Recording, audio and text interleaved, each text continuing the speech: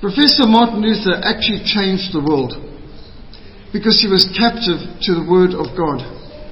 Romans 1 verse 16 to 17 we read, "For I am not ashamed of the gospel of Christ, for it is the power of God to the salvation of everyone who believes. For in it the righteousness of God is revealed from faith to faith. As it is written, the just shall live by faith." The Reformation was a defining moment when the Christian convictions and courage of the Reformers met the crossroads of decision and engaged in the battlefields of belief and behavior. If I had a place to stand, I could move the world. The Greek engineer Archimedes was referring to the wonders of the lever.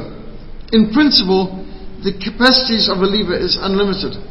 An ordinary weakling could move a rock the size of a house. All that he would need would be a fulcrum, a pole strong enough so it would not break and long enough to multiply the force. That and a place to stand. The force multiplying physics of the lever are a function of distance. The heavier the object and the weaker the person trying to move the object, the longer the pole would need to be and the further away from it you would have to stand. However, with the right fulcrum and the right bar and the right distance, all you would need to do would be to push the lever down and the boulder, no matter how heavy, would move. Theoretically, Archimedes famously declared, with the right fulcrum and the right bar and distance, you could put a lever to planet Earth and move the world itself, as long as you had a place to stand. Well, on the 18th of April 1521, a 37-year-old professor of Wittenberg University found himself hauled in front of the Emperor of the Holy Roman Empire.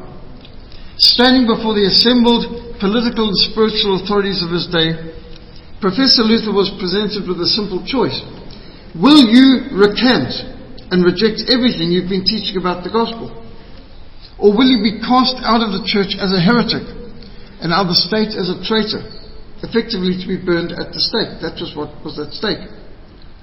Martin Luther's reply moved the world. He changed history because he had a place to stand. Dr. Martin Luther declared, "My conscience is captive to the word of God. Here I stand." Our Lord Jesus Christ declared that our faith would be able to move mountains. Martin Luther's faith moved the world because he had a place to stand.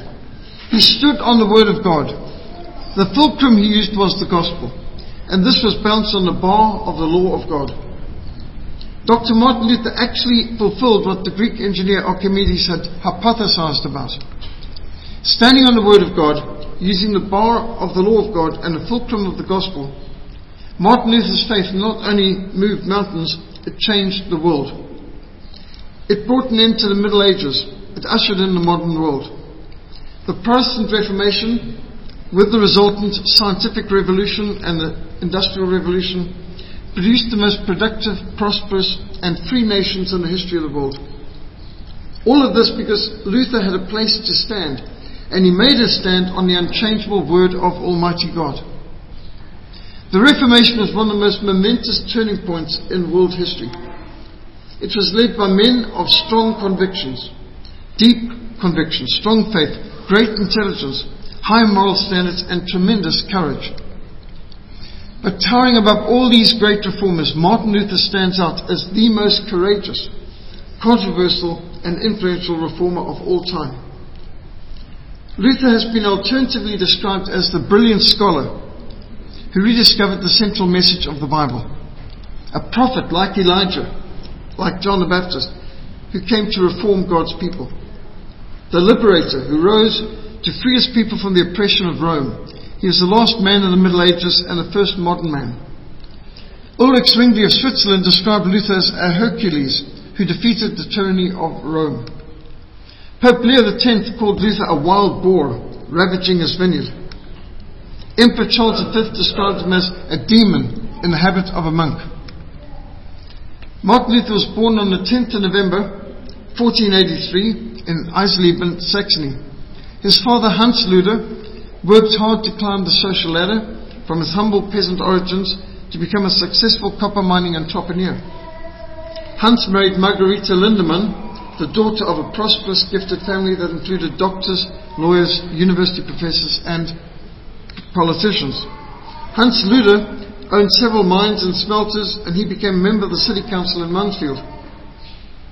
This is where Martin Luther was raised, under the strict discipline typical of the time, meaning he got lots of canings and hidings, which was normal at that stage. At age 7, Martin Luther started to study Latin at school. Hans intended his son to become a lawyer, so he sent him to University of Erfurt before his 14th birthday. What were you doing when you were 13? Well, Martin Luther was entering university. Martin proved to be extraordinarily intelligent, and he earned his bachelor's and master's degrees in the shortest time possible allowed by the statutes of the university. Martin proved so effective in debating, he earned the nickname the philosopher. And bear in mind, debating at that stage was debating in Latin, not debating in his home language. As Martin excelled in his studies, he began to be concerned about the state of his soul and the suitability of the career that his father had set before him. While travelling on foot near the town of Stottenheim, a violent thunderstorm brought Martin Luther literally to his knees. And with lightning striking all around him, Luther cried out for protection to the patron saint of miners. He didn't know enough to even pray to God directly. He prayed to Saint Anne, "Help me and I'll become a monk." The storm around him matched the storm within his own soul. Although his parents were pious religious people, they were shocked when he abandoned his legal studies at Erfurt and entered the Augustinian monastery. Now, I've heard some Americans say Martin Luther was a university dropout. Well, that's really a completely inaccurate term. A man who had earned his bachelor's and his master's and was working on his doctorate in law and almost completed it is not a dropout, especially when he went on to earn another doctorate in Holy Scriptures. Martin was 21 years old in July 1505 when he gave away all of his possessions, including his lute, his many books and his clothing, and entered the Black Cloister of the Augustinians. Luther quickly adapted to monastic life, throwing himself wholeheartedly into manual labor, spiritual disciplines, and the studies required. He went way beyond the fasts, the prayers, the ascetic practices required. He forced himself to sleep on a cold stone floor without a blanket, whipping himself, seriously damaging his health. This is the oldest sketching we have of Martin Luther. It's dating back to when he was 37 years old, at the time that he confronted the emperor in Worms in 1521.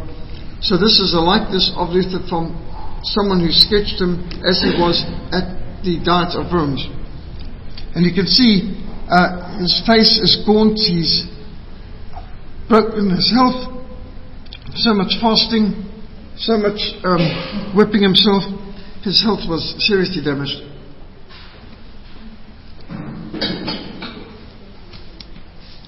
He was described as devout, earnest, relentlessly self-disciplined, unsparingly self-critical, intelligent, and impeccable. Luther rigorously pursued the monastic ideal. He devoted himself to study, to prayer, to sacraments. He wearied his priest out with his confessions. He would go to confessions at least once a day, sometimes more than once a day. And his punishments of himself were fasting, sleepless nights, and flagellation, meaning whipping himself on his bare skin with whip of multiple knots in it. Luther's wise, godly superior, Johannes von Staupitz, recognized Martin Luther's great intellectual talents and to channel his energies away from excessive introspection. He was obviously too self-critical. Most of us are not self-critical enough, but Luther was on the other extreme.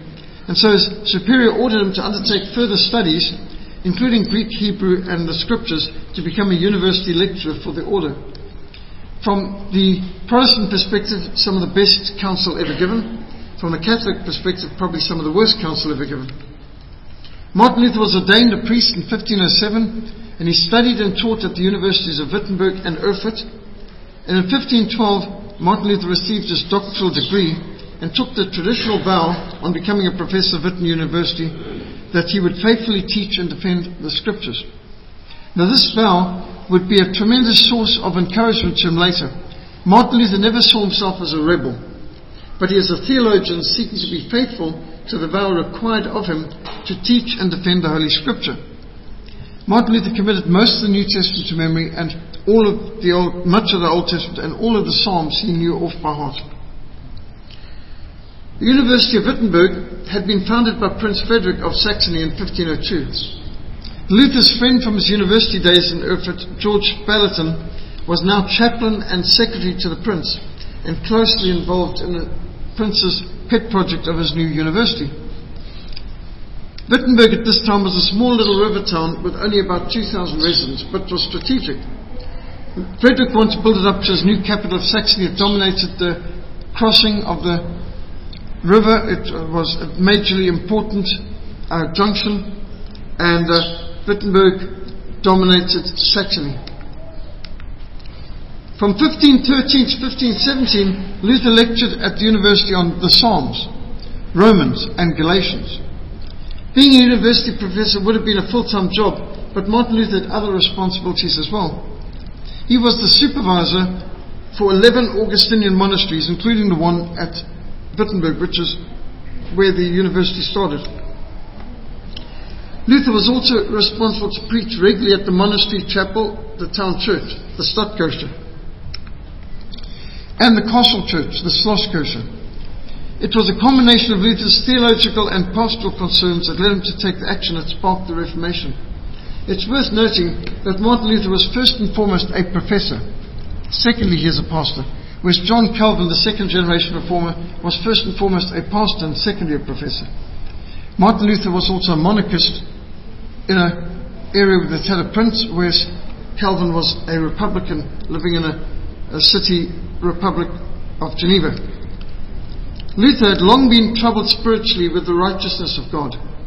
God demanded absolute righteousness. Be perfect even as your Father in heaven is perfect. Be holy as I am holy. We are obligated to love God wholeheartedly, and we are obligated to love our neighbors as ourselves. It was because of his great concern for his spiritual, eternal salvation, Martin Luther sought to flee from the world.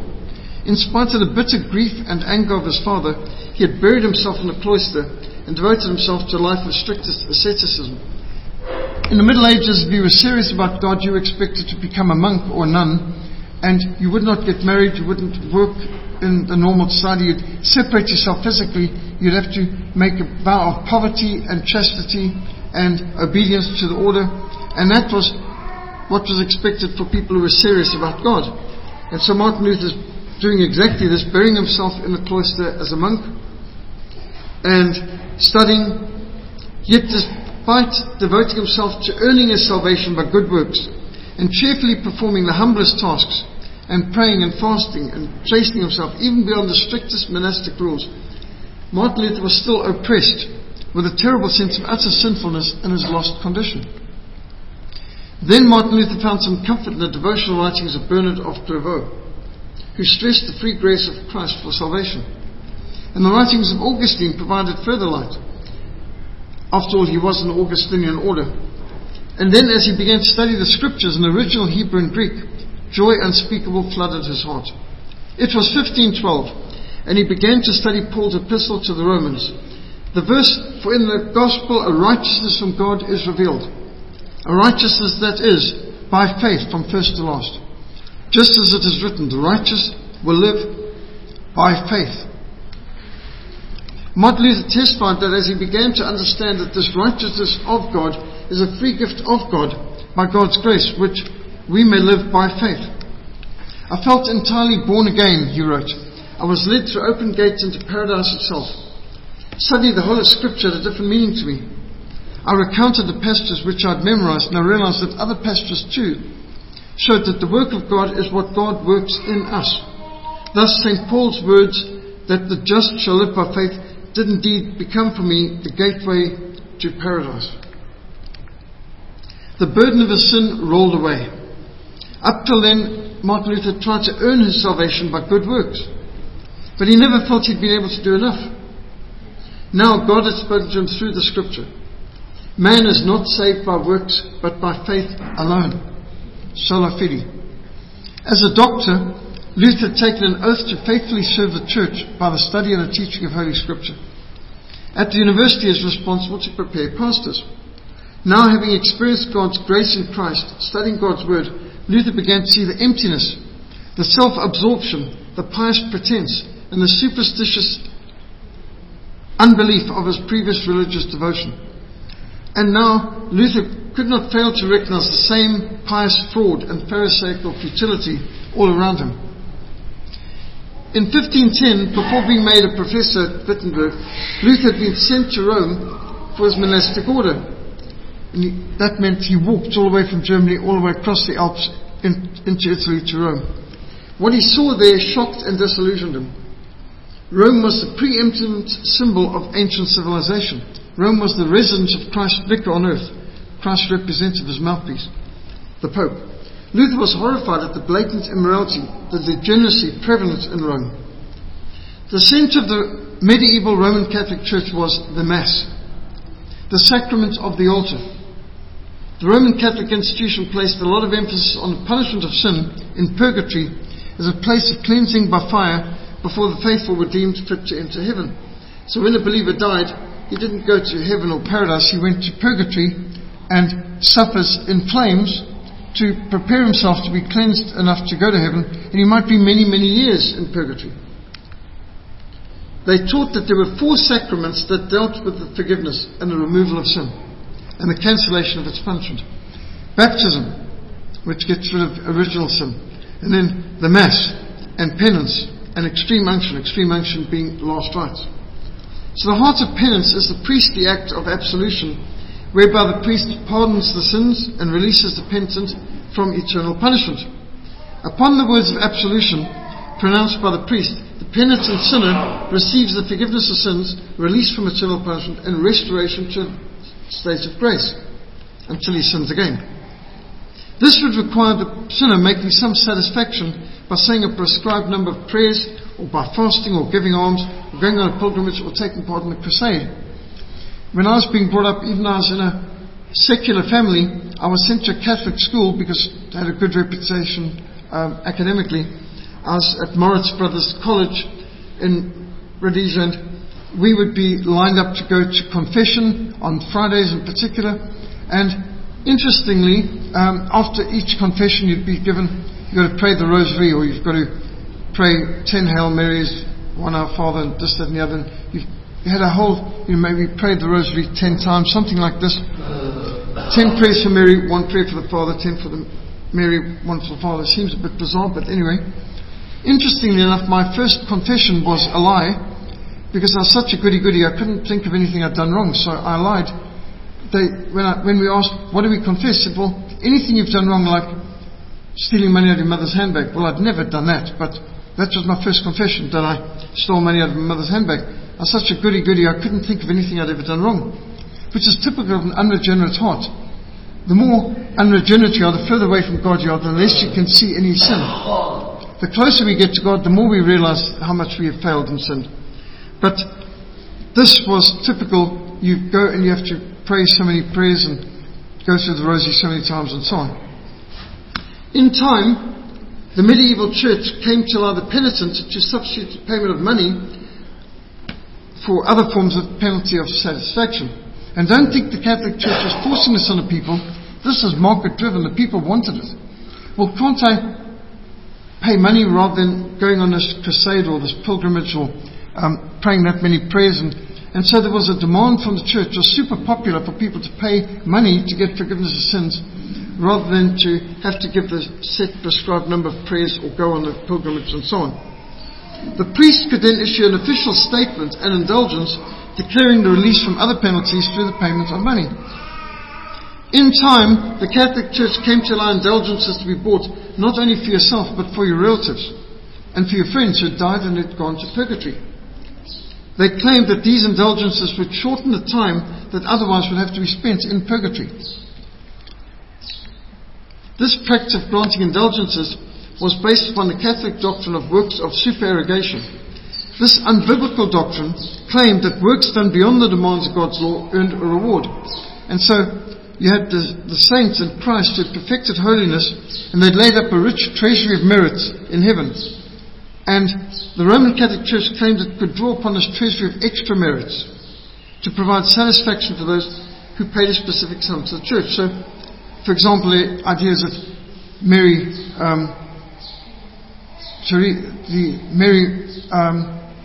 Mother Teresa, that she had done so much more than God's law could require. So she had a rich treasury of extra merits that you could draw upon. So you prayed to Mother Teresa that she would give some of her treasures to you, and so on. And so this claim of the Catholic Church, they've got all these extra credits from these super saints, which they can then give to the rest of us who are just normal, common or garden Christians. The system of indulgences was very popular with the masses of people.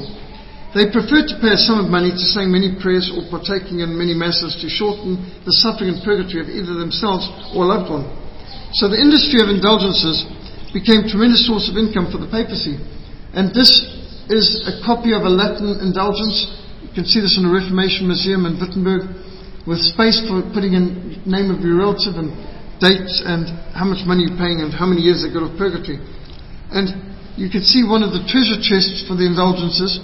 It's got a place at the top for you to slip the money in, and it's got 4 padlocks around with 4 separate keys to ensure that the Pope got his money. This helped fund the building of the magnificent St. Peter's Cathedral in Rome, and Pope Leo X authorized a plenary or total indulgence. Not just getting some years of purgatory, not just getting some sins forgiven, all your sins forgiven completely for this special indulgence. And so it was on this papal fundraising campaign to complete the construction of the St. Peter's Basilica that the Dominican monk and indulgence salesman extraordinary Johann Tetzel arrived in Saxony. In a shameless and scandalous manner in which Tetzel hawked the indulgences outraged Professor Martin Luther. Sales jingled such as soon as the coin clinks in the chest, a soul flies up to heavenly rest. This was deceiving gullible people about their eternal souls. Martin Luther's study of the Scripture had convinced him salvation comes by the grace of God alone, based upon the atonement of Christ on the cross alone, received by faith alone. He had studied the Psalms and he saw what real worship was. He had studied Galatians and seen what real faith is, and now he had studied Romans and saw what real salvation was, and he didn't see any of that in the Roman Catholic Church. Indulgences could not remove any guilt. Indulgences could only induce a false sense of security. People were being deceived for eternity. Concerns that now had been growing since his visit to Rome in 1510 led Martin Luther to make a formal objection to the abuse of indulgences.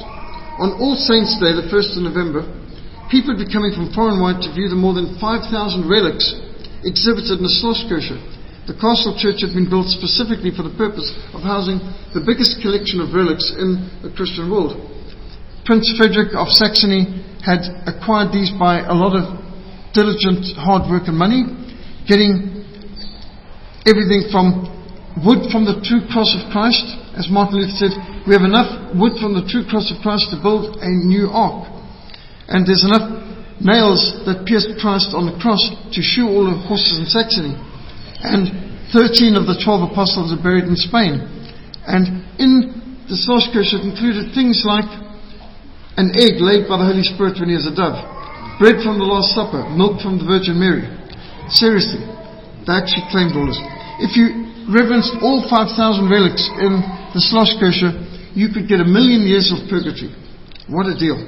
So Martin Luther nailed the 95 Theses on the door of the church at Wittenberg, because the next day people are going to be lining up there to pay money to come and reverence these relics, to get indulgences and to earn years of purgatory. These theses created such a sensation that within 2 weeks they'd been printed and read throughout Germany. Some enterprising printer took it down, got it printed and distributed throughout all of Germany.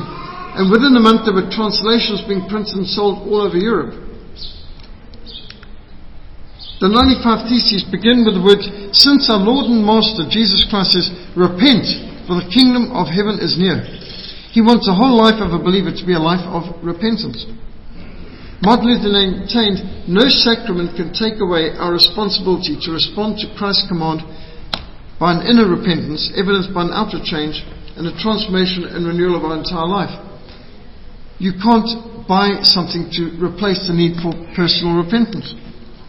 Luther emphasized God alone can forgive sins. The Pope cannot forgive your sins, no cardinal, no bishop, no priest.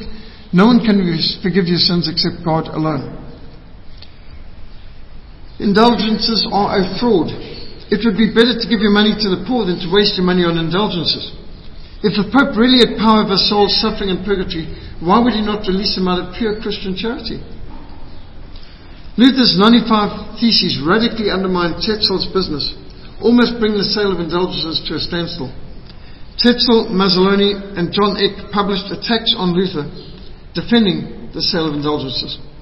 And with none of Martin Luther's friends rose to his defense, Martin Luther felt deserted.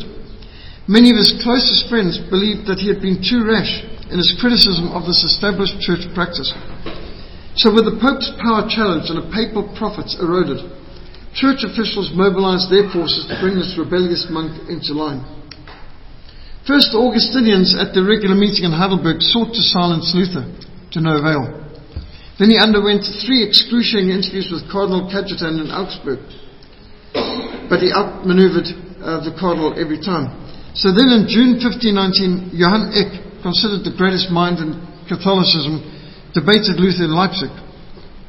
Some of the close friends of Luther tried to persuade him to settle matters peacefully by giving in, just recant. But to Luther this was now a matter of principle. Scriptural truth and eternal souls were at stake. In preparation for the Leipzig debate, Luther plunged into the study of church history and canon law. His studies convinced Luther that many of the decretals, like the donation of Constantine, where apparently the Emperor Constantine donated the powers of Rome and its empire to the Pope, discovered these were forgeries. On the 4th of July 1519, Eck and Luther faced one another in Leipzig, the debate of the century. The issue was debating the supremacy of the Pope. Martin Luther pointed out that the Eastern Orthodox Church, the Greek Church, was part of the Church of Christ, even though it never acknowledged the supremacy of the bishops in Rome. The great church councils, Nicaea, Chalcedon, Ephesus, they knew nothing about papal supremacy. How can that now be essential for salvation? But Eck maneuvered Luther into a corner and provoked him to defend some of the teachings of the condemned heretic, Professor Jan Hus from Prague. By making Martin Luther openly take a stand on the side of a man officially condemned by the church as a heretic and burned at the stake in 1415, Eck was convinced he had won the debate. However, Professor Luther greatly strengthened his cause amongst his followers. He won many new supporters, including Martin Bucer, who became a crucial leader of the Reformation. Bucer even helped to disciple John Calvin. Luther published an account of the Leipzig debate and followed this up with an abundance of teaching pamphlets. On Good Works had a far-reaching effect, teaching man is saved by faith alone. The noblest of good works is to believe in the Lord Jesus Christ. Luther maintained that shoemakers and housewives and farmers and businessmen, if they do the work to the glory of God, are more pleasing to God than monks and nuns. God wants us to be having a Christian work ethic. Every profession of life can be used to the honor of God. Dairy maids could milk cows to the glory of God. So Luther's writings started to fill the world. At one time, more than half of all the printed works in the world were Martin Luther's writings. He dominated the landscape. On the 15th of June 1520, Pope Leo X signed the bull excommunicating Luther, describing his teaching as heretical, scandalous, false, offensive, seducing. The bull called upon all Christians to burn Martin Luther's books and to forbid Martin Luther to preach. All towns and districts that sheltered him would be placed under an interdict, which means effectively excommunicated. In response, Luther wrote against the execrable bull of Antichrist. On the 10th of December 1520, surrounded by a large crowd of students and lecturers, Martin Luther burned the papal bull along with the books of canon law outside the walls of Wittenberg. Having exhausted all ecclesiastical means to bring Martin Luther to heel, Pope Leo now appealed to the emperor to deal with Martin Luther. Previously, in 1518, when the Pope had summoned Luther to Rome, Prince Frederick had brought all his influence to have this papal summons cancelled. When Luther was summoned to Augsburg and Leipzig for the debates, Prince Frederick arranged for safe conduct guarantees. Now, Emperor Maximilian had died. Charles V of Spain had been elected Emperor of the Holy Roman Empire. Prince Frederick himself had once been a serious contender for the position of emperor. he still held tremendous influence. So he prevailed upon Charles V to guarantee safe conduct for Martin Luther as he was summoned to Worms for a council of German rulers. The year before his summons to the Diet of Worms, Luther published some of his most powerful, influential treatises. In his address to the German nobility of August 1520, he called on the princes to correct the abuses within the church, to free the German church from the exploitation of Rome. The princes are ministers of justice, and their job is to protect the ministers of grace in the church. In the Babylonian captivity of the church of October 1520, Luther wrote, Rome's sacramental system is holding Christians captive, like the Babylonian captivity of the church. He attacked the papacy for depriving individual Christians of their freedom to approach God directly by faith, without the mediation of unbiblical priests and sacraments. You can pray to God directly. You don't have to go to the priest and say, please pray for me. You can go to a minister or council and say, please pray with me, but you don't get someone else to pray in your place. We can pray directly to God. We don't need to go through priests, popes, cardinals, or through Mary, Joseph, or any of the saints. We can pray directly to Christ. There's one mediator between God and man, the man Christ Jesus. Jesus is the way, the truth, and life. No one comes to the Father except through him. To be valid, Martin Luther wrote, a sacrament had to be instituted by Christ and had to be exclusively Christian. By these tests, he could find no justification for 5 of the 7 Roman Catholic sacraments. Martin Luther retained only baptism and the Lord's Supper, and he placed these 2 within the community of believers, not in the hands of the church hierarchy. Indeed, Martin Luther dismissed the traditional view of the church as a sacred hierarchy headed by the Pope, and he presented the biblical view of the church as a community of the regenerate, of the born again, in which all believers are priests, having direct access to God through Christ. This doesn't mean all believers are preachers, but all believers are priests, in the sense a priest is a holy bridge builder. A priest stands between man and God. A priest speaks to God on behalf of man. A priest speaks to man on behalf of God. And so we can have direct access to God through Christ, the only mediator. No man comes to the Father except through Christ. In The Liberty of the Christian Man, November 1520, Luther presented the essentials of Christian belief and behavior. He removed the necessity for monasticism by stressing the essence of Christian living lies in serving God in a calling, whether secular or ecclesiastical. He taught Christian vocation. In promoting this Protestant work ethic, Luther laid the foundation for free enterprise and the tremendous productivity that is inspired. He taught good works do not make a man good, but a good man does do good works.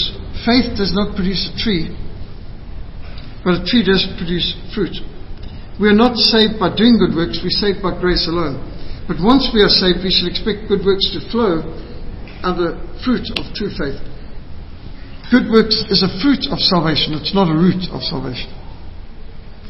Summoned to Worms, Martin Luther believed he was going to his death.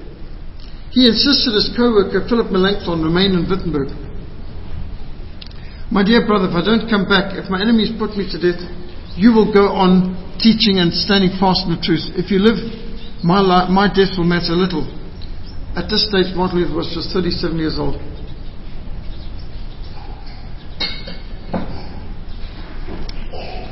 He had been excommunicated by the Pope, and Luther would remember that the martyr, Professor Jan Hus, a century before had travelled to Constance with an imperial safe conduct guarantee which was not honoured. Hus was not allowed any defence and he was burned at the stake. Luther declared, though Hus was burned, the truth was not burned, and Christ still lives. I shall go to Worms, though there be as many devils there as tiles on the roofs. Luther's journey to Worms was like a victory parade. Crowds lined the roads, cheering for this man who dared to stand up for Germany against the Pope. On 4 o'clock on Wednesday the 17th of April, Luther stood before the rulers of the Holy Roman Empire. Charles V, Emperor of the Holy Roman Empire, ruled all the Austrian domains, Spain, Netherlands, a large part of Italy, and the Americas. At 21 years old, Charles V ruled over a territory larger than any man since Charlemagne. Amidst the pomp and splendor of the imperial gathering stood the throne of the emperor on a raised platform, flanked by knights in gleaming armor, 6 princes, 24 dukes, 30 archbishops and bishops, and 7 ambassadors. Luther was asked to identify whether books and table were his writings, and upon his confirmation that they were, the official asked, "Do you wish to retract them, or do you adhere to them and continue to assert them?" Now Martin Luther had come expecting an opportunity to debate the issues, but it was now made clear to him no debate was to be tolerated. The imperial diet was ordering him to recant all his writings. So Luther requested more time, that he might answer the questions without injury to the word of God and without peril to his soul. And the emperor granted him just 24 hours. The next day, Thursday the 18th of April, as the sun was setting and the torches were being lit, Luther was ushered into August Assembly. He was asked again whether he'd recant what he had written. Luther responded that some of his books taught established Christian doctrine on faith and good works. He could not deny established Christian doctrines. Other of his books attacked the papacy, and to retract these would be to encourage tyranny and cover up evil. In the third category of books, he had responded to individuals who were defending popery. In these, Luther admitted he had written too harshly. The examiner was not satisfied. "You must give a simple, clear and proper answer. Will you recant or not?" Luther's response, first given in Latin and then repeated in German so that everyone around would understand him, shook the world. "Unless I'm convinced by Scripture or by clear reasoning that I'm in error, for popes and councils have often erred and contradicted themselves, I cannot recant, for I'm subject to the Scriptures I've quoted. My conscience has captured the Word of God. It is unsafe and dangerous to do anything against one's conscience.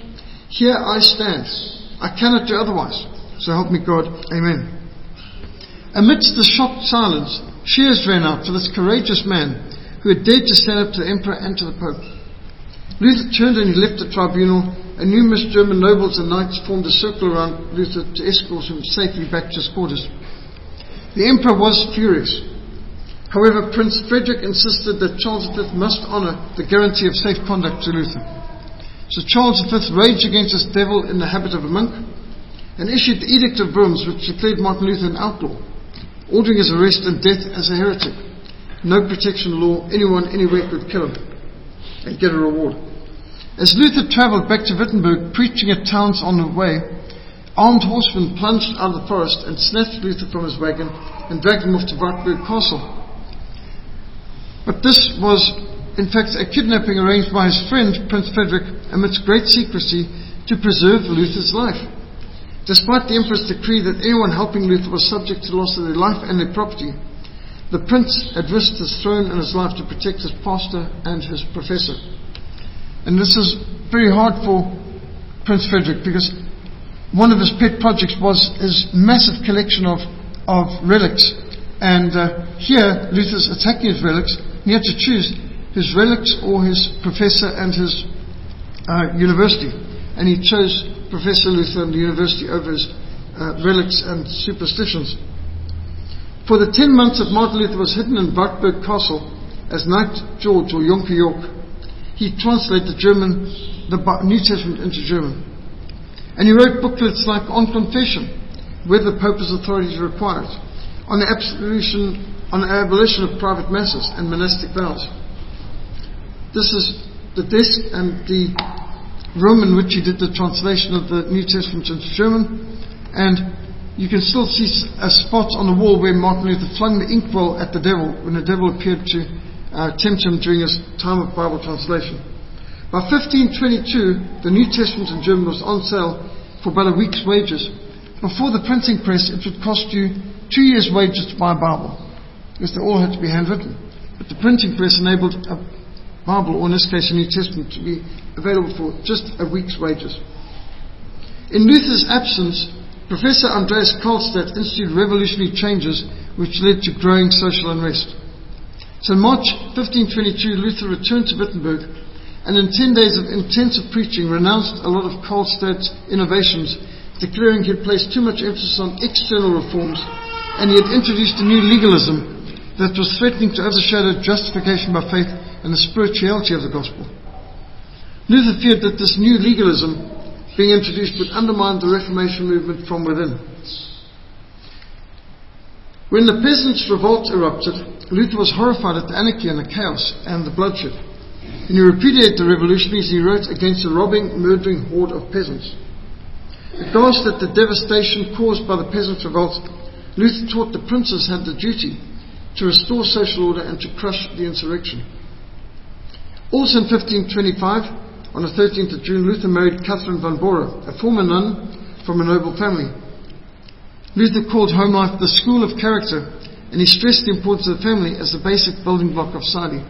Luther said he learned more discipleship in 1 year of marriage than he had in 10 years in a monastery. Luther and Katie were blessed with 6 children. Martin Luther formed effectively the first pastor's family.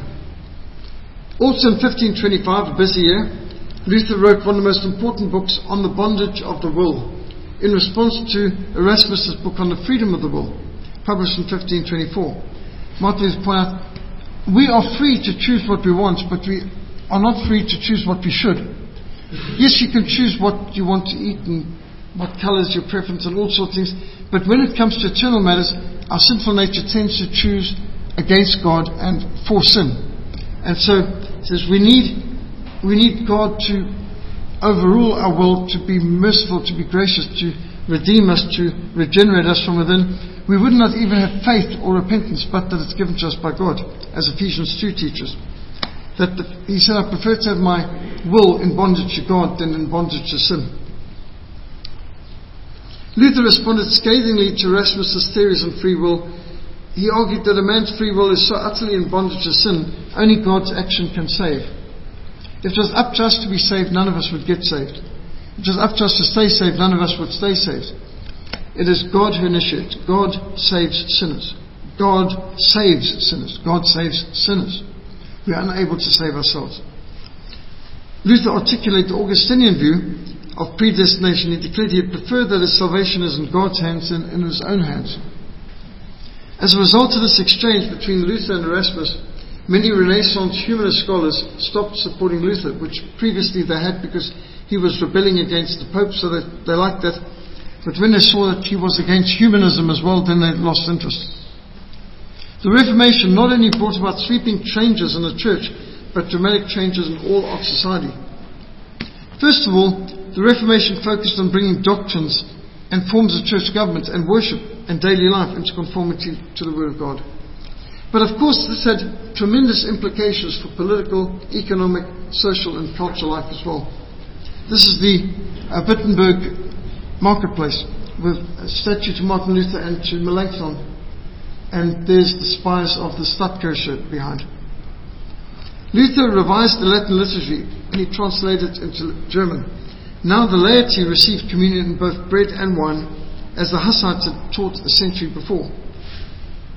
To the Catholics, even today, as the laity, you can receive the wafer, but you can't receive the wine, because that symbolizes the blood of Christ. And what if you spilled some of the blood of Christ? So only the clergy could have the wine, and the laity just got the wafer. But now Martin Luther taught, no, you give both the bread and the wine symbolically to the average church member. The whole emphasis in church services changed from the sacramental celebration of the Mass as a sacrifice to the preaching and teaching of God's Word being central, having our minds renewed by the Word of God. God's Word above all things. Martin Luther maintained every person has the right and the duty to read and study the Bible in his own language. This became the foundation of the Reformation. How firm a foundation, ye saints of the Lord, is laid for the saints in his excellent word. A careful study of the Bible as the source of all truth and as the only legitimate authority for all questions of faith and conduct. The church is a community of believers, not a hierarchy of officials. The church is an organism rather than an organization. It's a living body in which each believer is a member. Martin Luther stressed the priesthood of all believers. We do not gain salvation through the church. We become members of the church when we become believers, when we are born again, regenerate. The Reformation dealt with basic principles, primary issues such as authority. The church is not our authority, the Bible is our authority. The Bible alone is our authority, not the councils or leaders of the church. The Bible is above tradition. All leaders are under the Bible. Secondly, salvation is by the grace of God alone, accomplished by the atonement, the blood sacrifice of Christ alone, received by faith alone. Grace comes through sacraments. You're not saved by baptism. Baptism symbolizes your salvation. You're not saved by taking the Lord's Supper. The Lord's Supper symbolizes the salvation we receive from Christ. Without the shedding of blood, there's no remission of sins. It's not the drinking of the wine that saves us. It's the blood of Christ on the cross at Calvary that saves us. The church is composed of the elect. Those regenerate, born again by God's Holy Spirit. He taught regenerate church membership. Your name might be written in a church register, but is your name written in the Lamb's Book of Life in heaven? That's the key thing. Are you born again?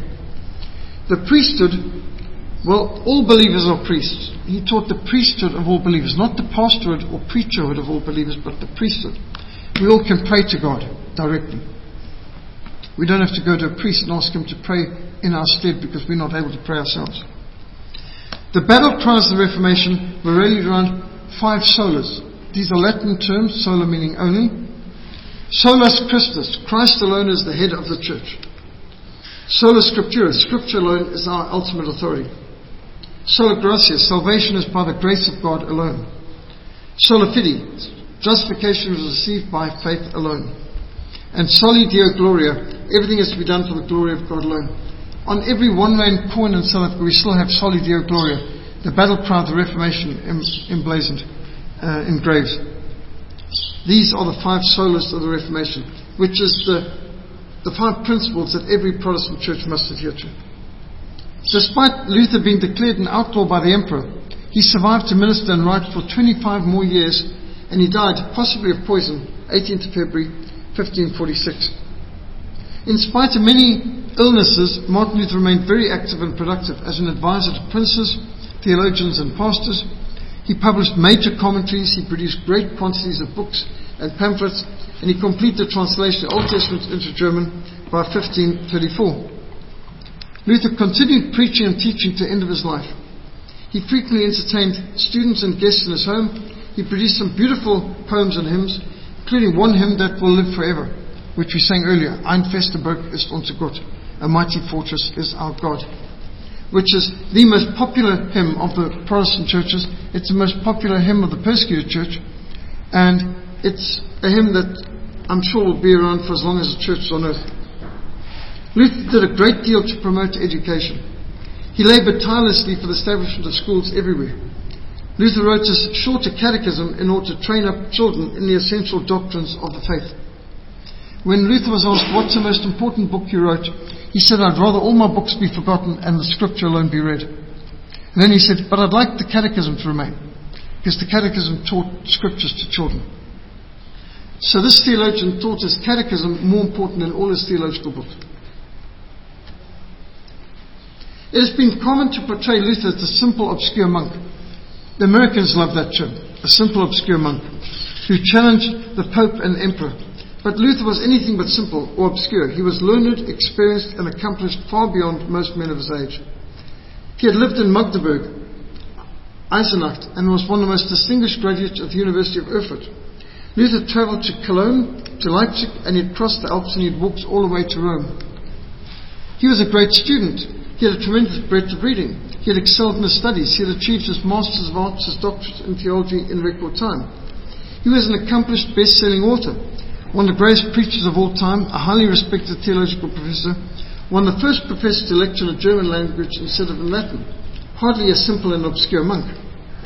Far from being a simple monk, Luther was the prior of his monastery and a district vicar of 11 other monasteries. He was a monk, a priest, a preacher, a professor, a writer, and a reformer. He was one of the most courageous and influential people in all of history, which is the way he's depicted in the Reformation monument at Worms. Other reformers at his feet, but Martin Luther towers above them all. Martin Luther designed the Luther Rose, a black cross and a red heart, symbolizing the heart of our problem is the problem of the heart. The sin in our heart needs to be dealt with by the cross of Christ. And the white lilies around, symbolizing the fruit of the Spirit, or the fruit of faith. And then blue circle around, symbolizing heaven. And then the gold ring around, symbolizing God's covenant and His love, which is without beginning and without end, eternal. That's the Luther Rose, which you can see symbolized in architecture in the Schlosskirche in Wittenberg. The Lutheran faith was not only adopted in northern Germany, but also throughout Denmark, Norway, Sweden, Finland and Iceland, the Scandinavian countries.